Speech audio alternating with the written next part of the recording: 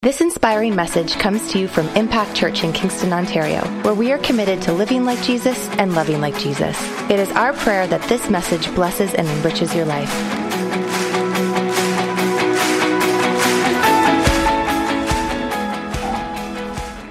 This is the third part in our series of Come to the Water, and Pastor Cameron, his first part was called A Call to Follow and Encounter Jesus, and the second part was A Call to Faith and Encounter Jesus. And I feel today that God's given me a message that is a call to fulfillment.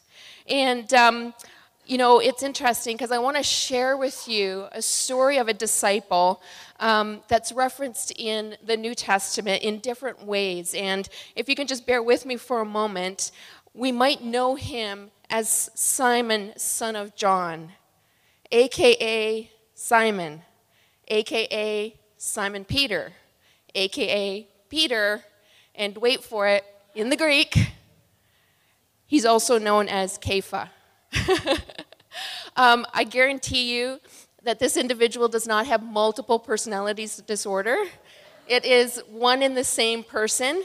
But like us, he had a journey. When he met Jesus Christ, he then had a journey of transformation.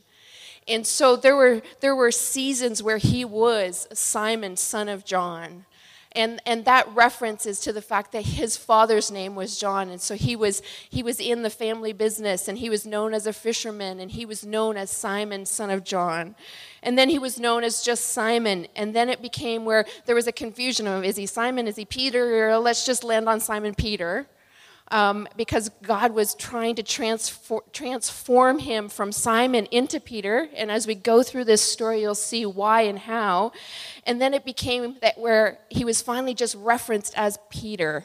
And there are places in the New Testament where it's translated in the English Peter, but then it's also translated in the Greek Kepha. And so I want to take a look at this character of Peter for us today. And I want to share, typically we share stories from the beginning to the end, but I actually kind of want to share his story this morning from the reverse. So I want to start with the end of his life and work backwards. So he's a very interesting character. So in the early church fathers, in the writings of our early church fathers, Peter was suggested that he was martyred by crucifixion, that he was crucified head down in Rome. So we know that where Peter ended up was actually what was prophesied and what he wanted to be, and he was actually able to do that, apparently according to church fathers, with a whole lot of grace and a whole lot of strength of the Holy Spirit that was upon him. We also know Peter was an apostle to the Jews and a leader in the New Testament church. We know that through a trance, he received a divine revelation that he was also to include the Gentiles in receiving the gospel. And a few times, Paul references going up to see, and this is where he's referenced as Kepha in the New Testament. And when Paul is referencing this, he's referencing that he's gone up to see James and John and Peter. So we know that he was a leader in the New Testament church. He healed a lame man, and he preached the second recorded sermon in the book of Acts. He spoke boldly to the Sanhedrin in Acts 4, and he presided over the church discipline of Ananias and Sapphira. As a pastor, I'm not sure I want to preside over that kind of discipline where somebody drops dead because they've lied to the Holy Spirit. But Peter was the one that was actually presiding over that moment in time. He also spoke at the Jerusalem Council in Acts 15. And as we know him, we particularly know Peter well for his sermon on the day of Pentecost. Pentecost, we know that as meaning 50. And we know that as being the outpouring of the Holy Spirit. In the Old Testament, though, the day of Pentecost was originally known as a harvest festival. So Pentecost to us is, if you could translate it this way, is harvest. And who here knows that a harvest is about fruit and it's about fulfillment? It's about those things that have been growing, and we've been watching them grow, we've been nurturing them, watering them, all those kinds of things, and then it comes to fulfillment. It comes to a place of harvest. And that's what happened on the day of Pentecost. And Peter was a part of this day. And for us as Christians, of course, we know that that day is especially important to us, and we celebrate it, and it's 50 days after the resurrection of Jesus Christ. And so literally it's Jesus Christ came, and when he rose, he revealed himself for 40 days to the disciples. And then he ascended, and then the disciples went and they stayed in an upper room for 10 days, so 50 days in total before the outpouring of the Holy Spirit.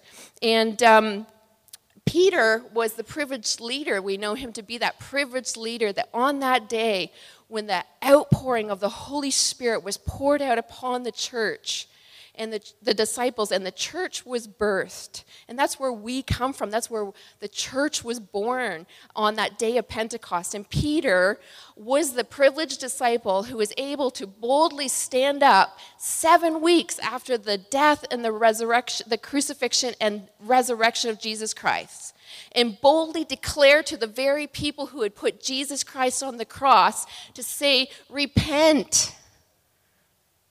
Repent, you have crucified the risen Lord and Savior Jesus Christ.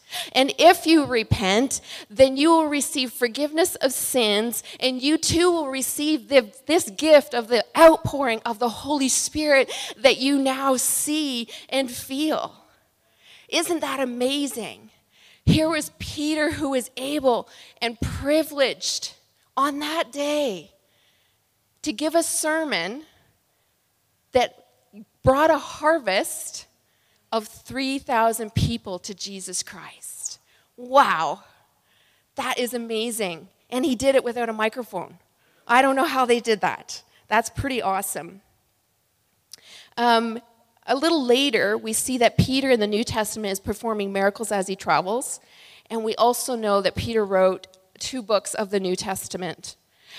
What I want to do, though, now is I want to take a look at before the day of Pentecost. We, however, also know Peter as I mentioned before, Simon, or Simon Peter. And we know him to have very passionate confessions in Acts. He was at times very bold. He was impulsive. He was arrogant at times. He had this bold faith, but it was like he vacillated a lot. And I think that's why they kind of went, is he Simon? Is he Peter? I don't know. And I just want to walk through some of those things that we see Simon Peter vacillating in. And it's things like this. So on the Mount of Transfiguration, when Jesus went up the mountain, he was transformed before Peter and a couple of other disciples. He didn't know what to do. He was so in awe of the moment, and he was transfixed, that he suggested making a shelter, an earthly shelter. So this is Jesus Christ. He's actually saying, let's make an earthly shelter for Jesus, Moses, and Elijah, who have shown themselves to us. And he was corrected by Jesus for a fleshly mindset in that time. He wouldn't let Jesus wash his feet. So when Jesus took up the towel and he wanted to serve his disciples and he wanted to wash their feet, Peter said, no, Jesus, I'll have none of it. You're not washing my feet. But then when Jesus says to him, Peter, if you don't let me wash your feet, then you will have no part in what I'm doing. Jesus says, well, then wash my head and my hands too. And Jesus says to him, Peter, calm down, Peter. He says, your body's clean. I just want to wash your feet. And it's interesting to me in that, and I spoke it in the prayer room, but that particular instance is where Jesus is basically saying, you're saved, you're clean. But there are things of the world that are on your feet that need to be washed off. And I feel like this morning that he's wanting to say to some of you that you're saved, you're clean. But there are some things on you that have attached themselves to you, that you've been walking around in the world, and because you've been walking around the world, some things of the world have gotten on you.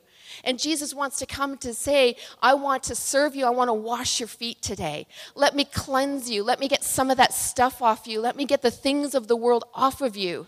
But overall, you are clean. You're saved. We see Peter that when he was walking on the water, that he had the faith to step out of the boat, and Pastor Cameron spoke of that last week, and he had that faith to step out of the boat, but then he began to doubt, and he sank, and he needed Jesus to rescue him. We see that Peter is the one who actually receives the revelation that Jesus is the Son of God. And in that moment when he receives that revelation, even Jesus himself was in awe. He said, Peter, you can't receive that from man. That's of the Spirit. That's of God. And he then declares to Peter that he's making his name Peter, that upon that revelation, upon that name, the church will be built. Wouldn't you be amazed to be in that moment of having this amazing revelation? For the very first time, the very first person, that Jesus is the Son of God. And then, shortly after, upon hearing that Jesus will be persecuted and killed, Peter says, no, that's never going to happen to you, Jesus. And he says, get behind me, Satan. You don't know the mind in which you're speaking of. You're speaking in the mind of man instead of the mind of God.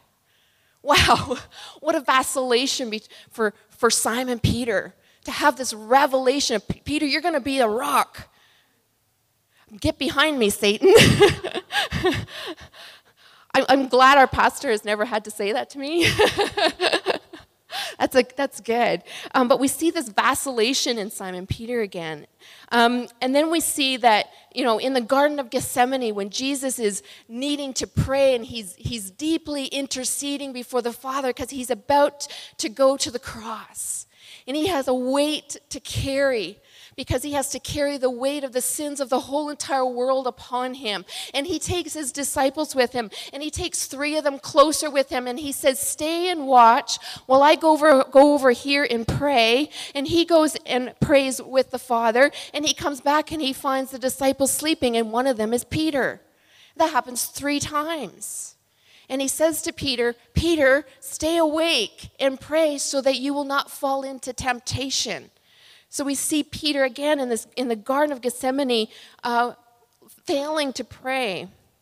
And then in that same Garden of Gethsemane, when the soldiers come to take away Jesus, we see that Peter cuts off the slave girl's ear, or the slave man's ear, and Jesus says, put away your sword, Peter. I feel for Peter. He gets rebuked an awful lot. I mean, he's trying to do what he's supposed to do. He's wanting to be who he thinks God is wanting him to be. And yet every time he steps out in that faith and every time he goes a little bit more boldly, then he gets rebuked or he gets corrected or he gets, stopped. And I really feel for Peter. I think that in that moment I might feel a little frustrated, but like, Jesus, what do you want from me? You tell me to go. You tell me you're going to commission me. You tell me I'm going to be Peter. You tell me I'm going to be a rock. I'm trying to be those things. And yet every time I step out and try to do it, you stop me and I get corrected. Slightly frustrated here, Jesus. And then we see that Peter, at one point, he boldly declares that he will never disown Jesus, and he's willing to go to prison as well as die for him. And we can see that through all of these different things that we have identified in Peter's life, that Peter vacillates quite a bit between being bold and weak and between flesh and spirit. And on one hand, after Pentecost, he's a rock-solid leader, boldly proclaiming that Jesus Christ was crucified and resurrected and was then pouring out the gift of the Holy Spirit. And he's preaching repentance, and he's performing miracles, and he becomes an influential leader in the church. So my question for us today is, when we're seeing Peter's life in reverse, what was it that transformed Peter?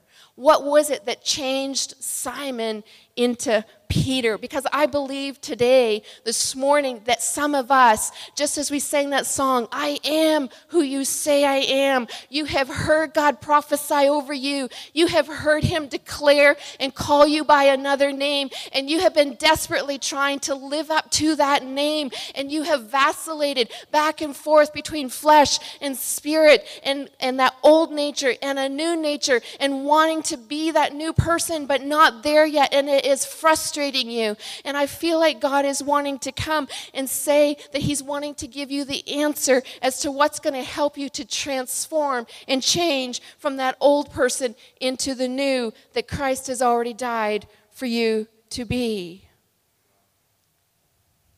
Many would say that it was the day of Pentecost that changed Simon to Peter.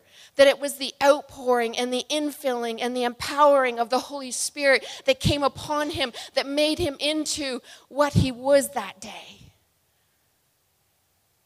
And there's a portion of that is true.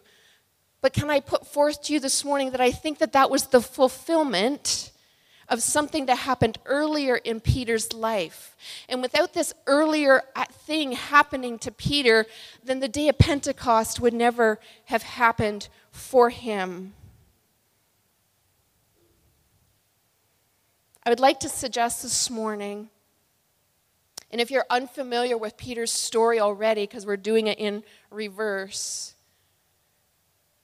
that there was a moment beside a fire when Jesus Christ was being beaten and he was on trial and he was going to be going to the cross the next day. I would like to put forth to you that it was the trial by fire that made Peter who he ended up being on the day of Pentecost.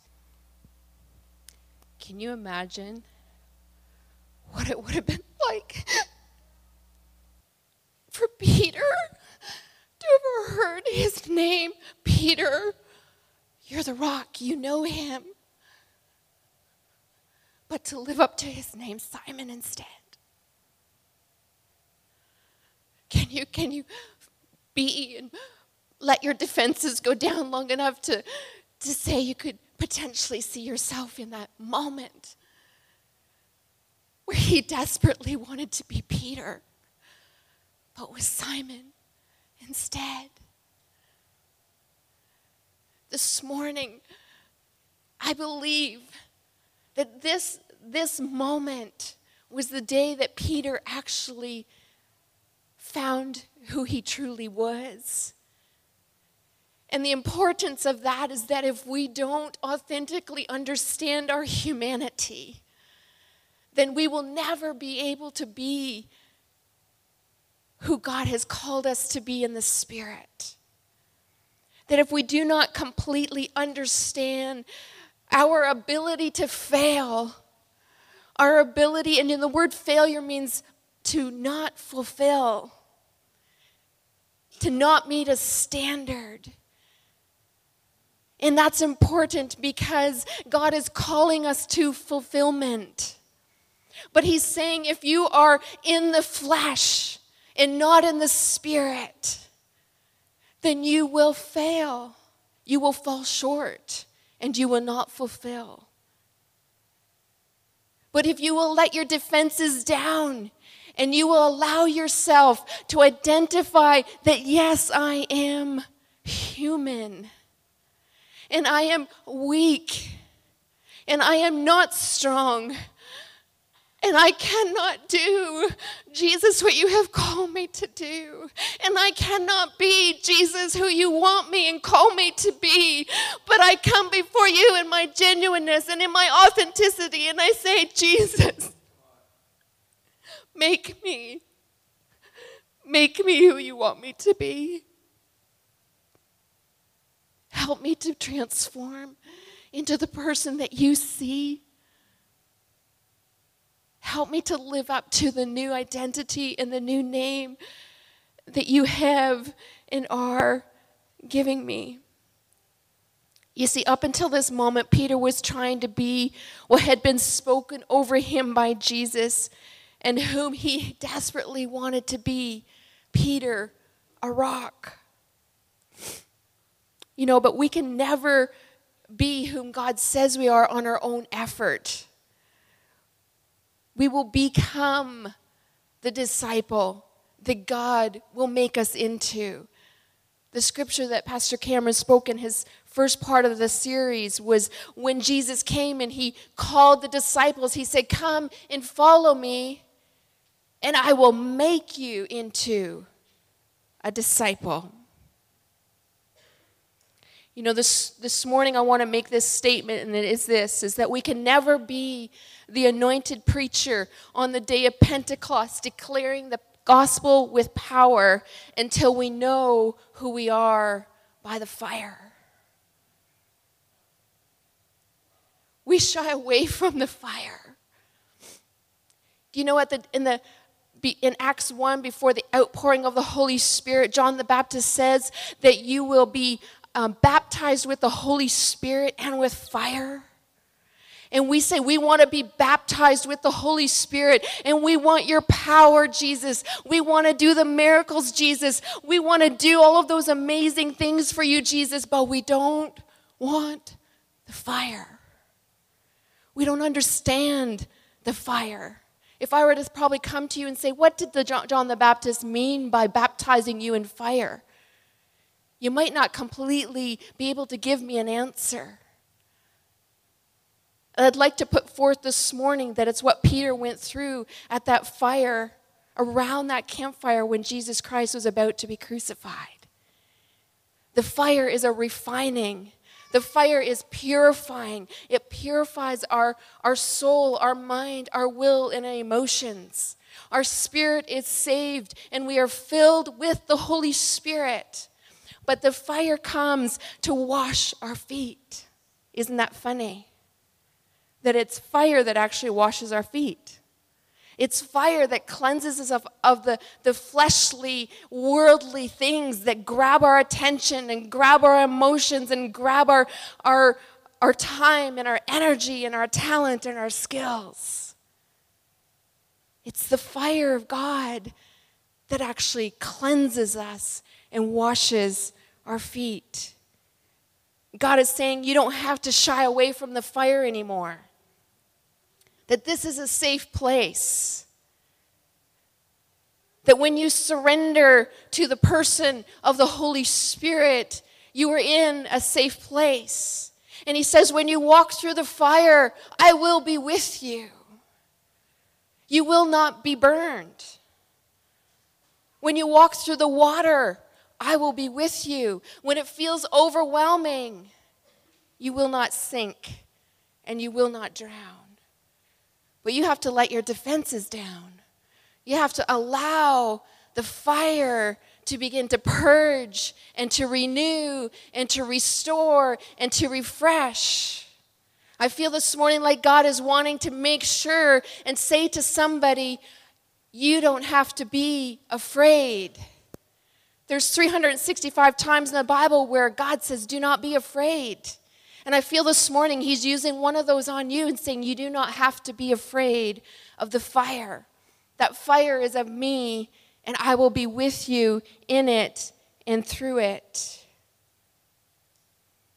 I also feel this morning like God is saying, maybe some of you feel like Peter, that you have failed. Maybe there's somebody you failed. Maybe there's a particular person you feel like you betrayed. Maybe you feel like you are a failure. That things that you have done or said or are doing are not just an event, but it's a character trait. That you, in and of yourself, are a failure. But I would say to you this morning that God is calling you out of failure, out of unfulfillment, into a place of fulfillment. That if you are willing to walk with him by the fire and allow him to bring you to that place of authentically decreeing and declaring, this is who I am, that he's going to come and he's going to bring a fulfillment of, this is who you are, a child of God. You know, it's interesting that I've been grasping this concept that our identity is not just that we are children of God, but that we are children of God in humanity. That it's not just about who we are in God, but who he is in us. And the only way we can grasp who he is in us is to come to that base foundational realization and understanding of our humanity's depravity. It's then that we can grab a hold of the fact that we do fall short, that we will fail, that we do fail. But it's in those moments that Jesus, that's where he says, in your weakness, I am strong. In your weakness, I will make you strong. In your weakness, I will give you the grace and the strength and the power to do what I have called you to do. But we want to be strong in and of ourselves. We want to be bold. We want to be full of faith. And there is some truth to that, but you can't get there until you've also been around the fire first and foremost. You know, this particular clip is the only part of the Passion of the Christ that I watch once a year. I've watched the Passion of the Christ once. That was enough for me. But this particular clip, I watch it once a year because it reminds me, not in a bad way, but in a very good way, that at any moment I can move back into my humanity. That I have to be diligent and to be aware of walking in the Spirit and being dependent upon the Holy Spirit and upon Jesus so that I can do and be all that He has called me to be and to do. Amen?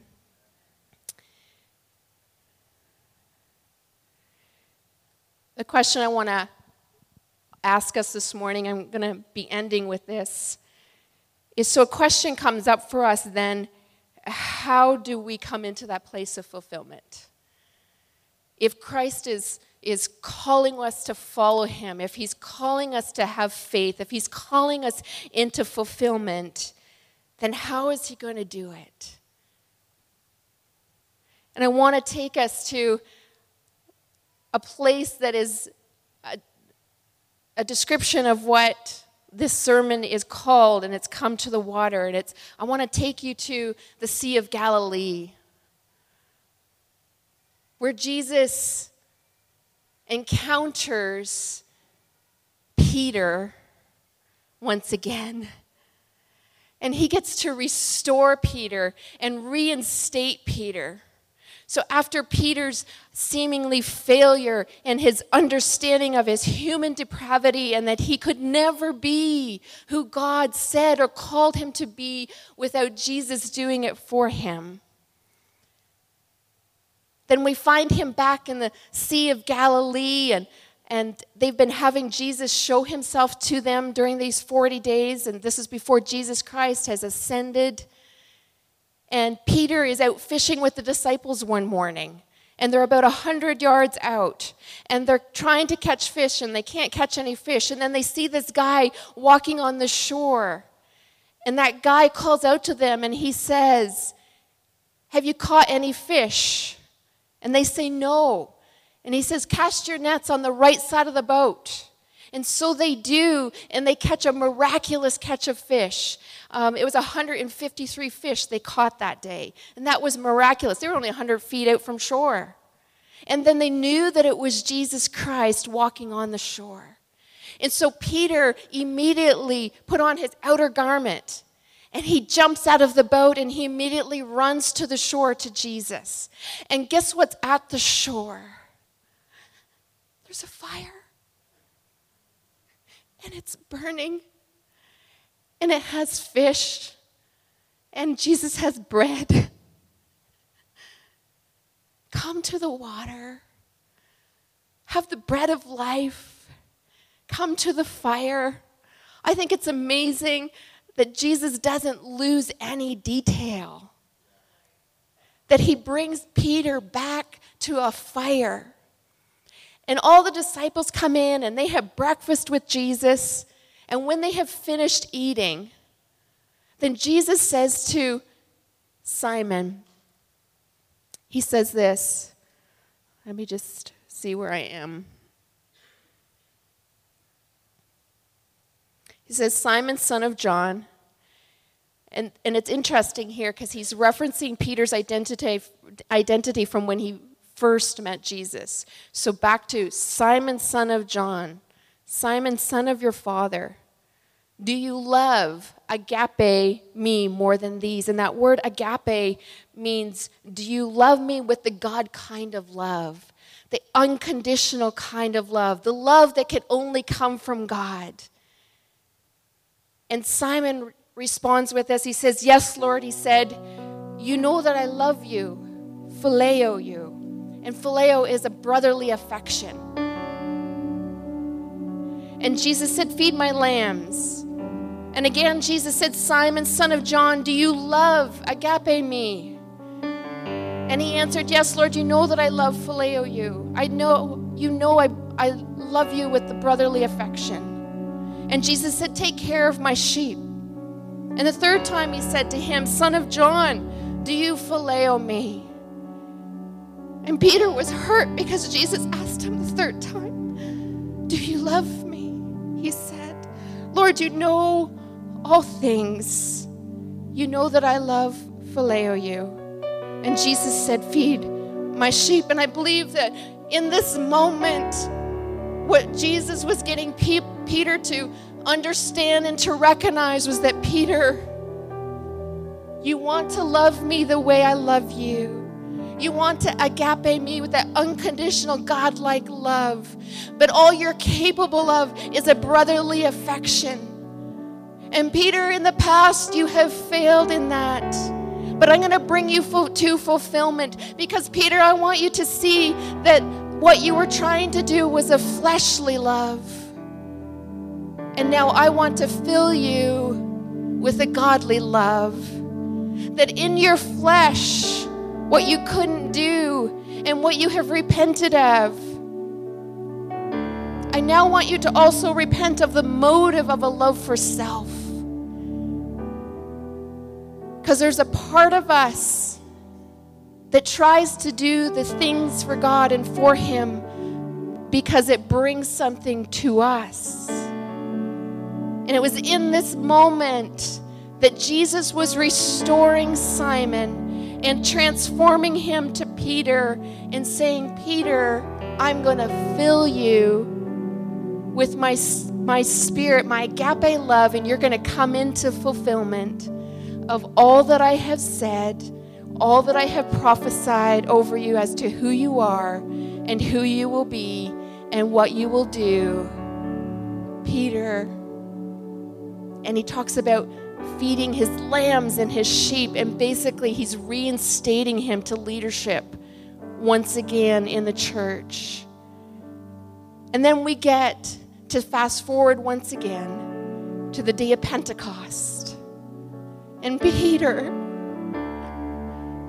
who's been restored and reinstated and now understands that there has to be a separation between flesh and spirit for the power of God to come upon him, for him to be able to do anything for God.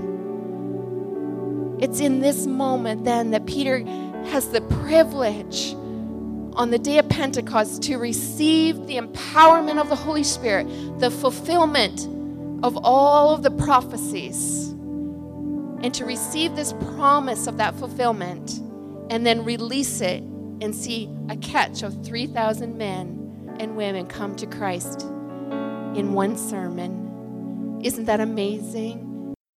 Thank you for taking the time to listen to one of our messages from Impact Church. We hope and trust that this message encouraged you. If you want to find out more information about our church, check us out online at www.impactkingston.com.